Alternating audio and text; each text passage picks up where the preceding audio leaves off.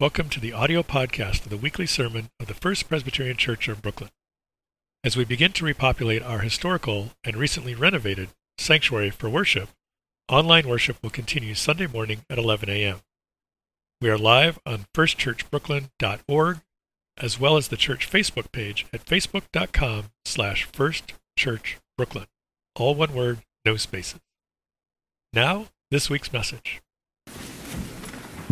I speak in the name of the one holy and living God, who was, who is, and who is to come. Amen. Did you have the same experience as I hearing the text from Acts?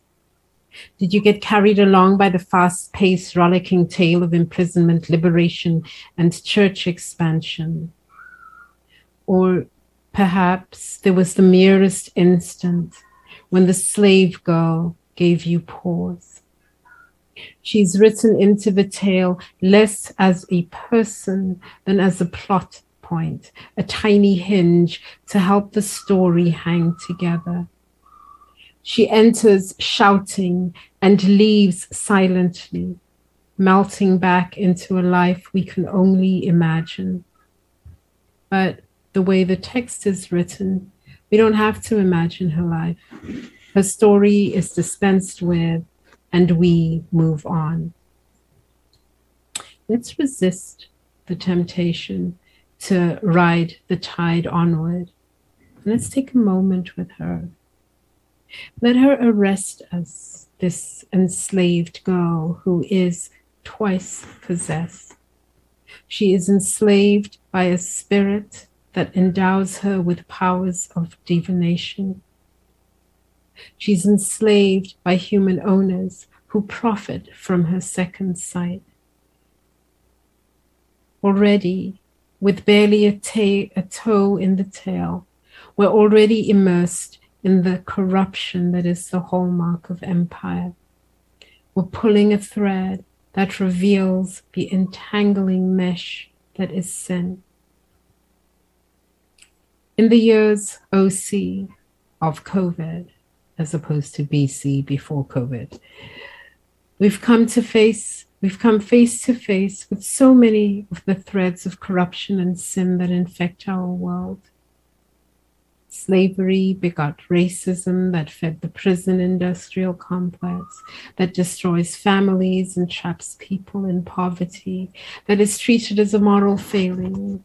Poor people are trapped in poverty by their own laziness. So they don't deserve housing or healthcare or good schools. They deserve to live in unsafe communities that feed the prison industrial complex, that destroys families and traps people in poverty. Yeah, pull a thread. The apostles, Paul and Silas, pulled a thread. The apostles don't engage with the girl, they engage with the demon. It is the demon that speaks, it is the demon that is confronted. The girl is inhabited by a spirit of corruption. She doesn't speak her own truth. She is used by a demon as a mouthpiece, used by slaveholders as a profit-making product.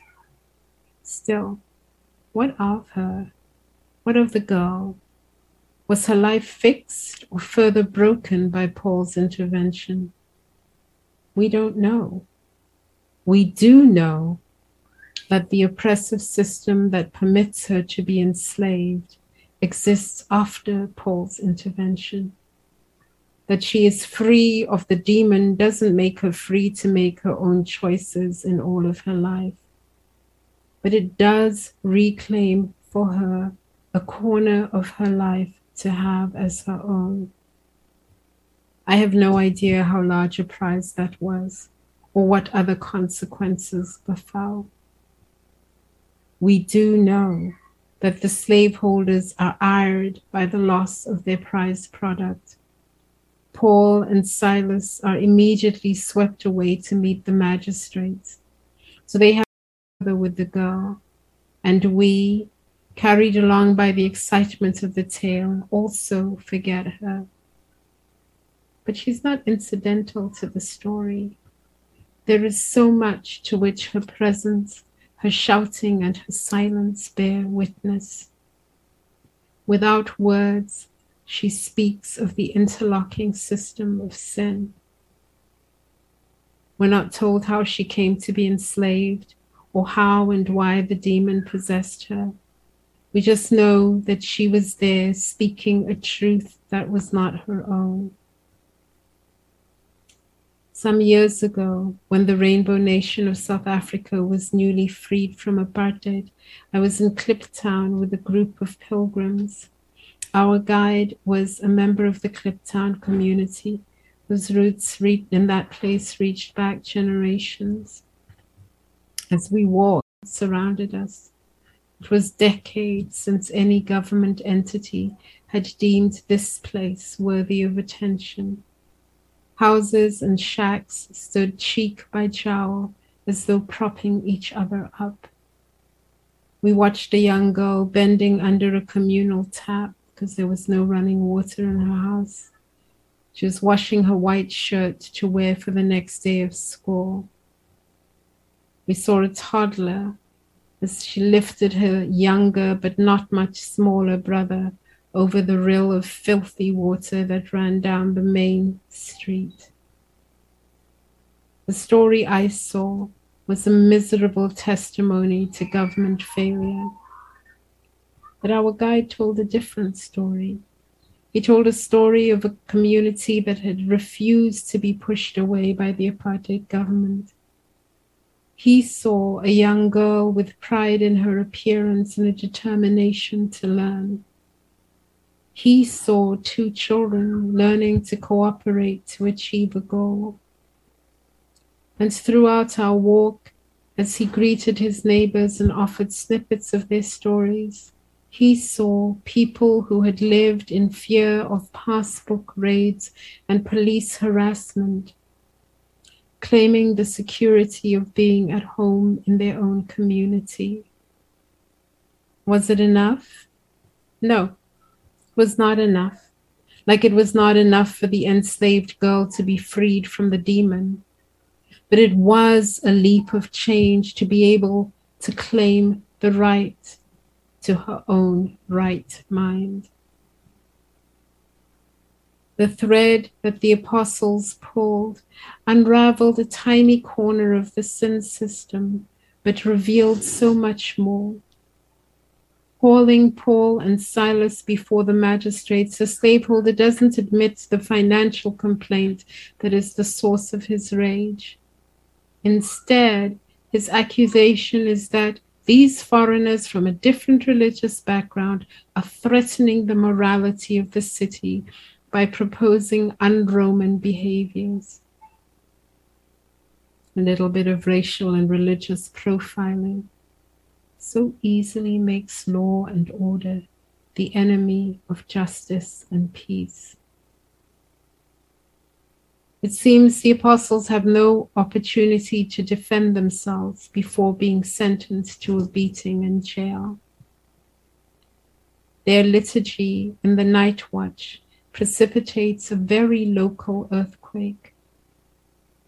The jailer must have known that the earthquake was localized because tremors that affected the whole city would have given him a legitimate reason for a prison break.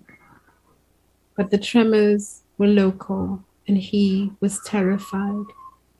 Not terrified that the prisoners would attack him, but afraid that his superiors would think that he had been sleeping on the job. Death seemed a better option.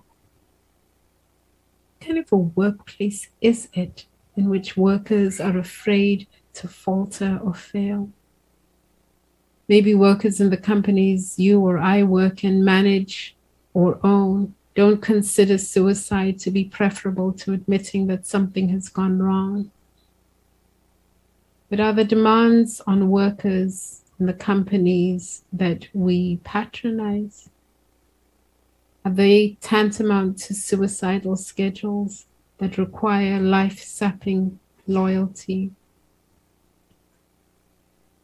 Funny, isn't it, that in the end, nothing much changes, but everything is altered.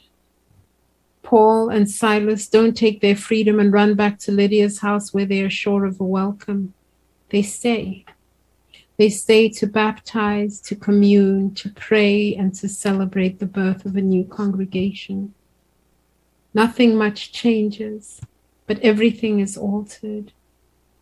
That is what happens to a meshwork when you pull a thread. My father's first chaplain, Chris, was a young Afrikaner who was committed to the anti-apartheid cause.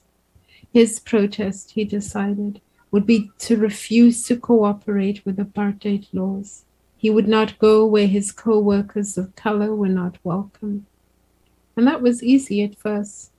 He would only frequent the international restaurants that made no race-based distinction in the clientele they would serve.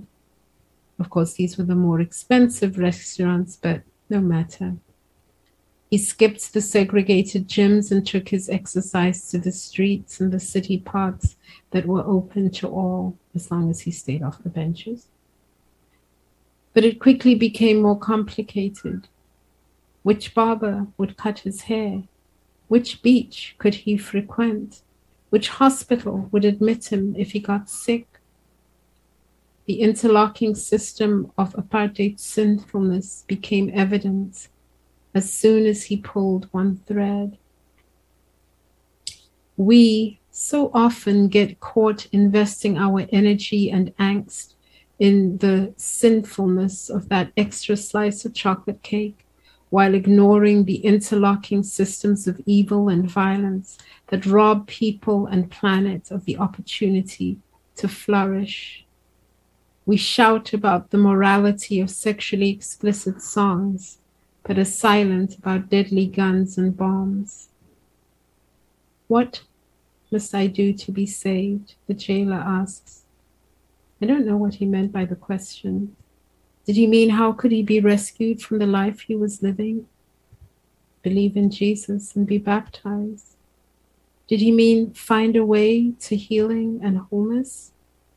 Live the faith that you have received. Did he mean by that, how could he grow roots in a courageous community that refuses to concede to the violence and corruption that is at the heart of empire? Pull a thread. Thank you for listening to this week's message. We trust you are fed as well as challenged by the content. This audio archive supplements a video library of the entire service.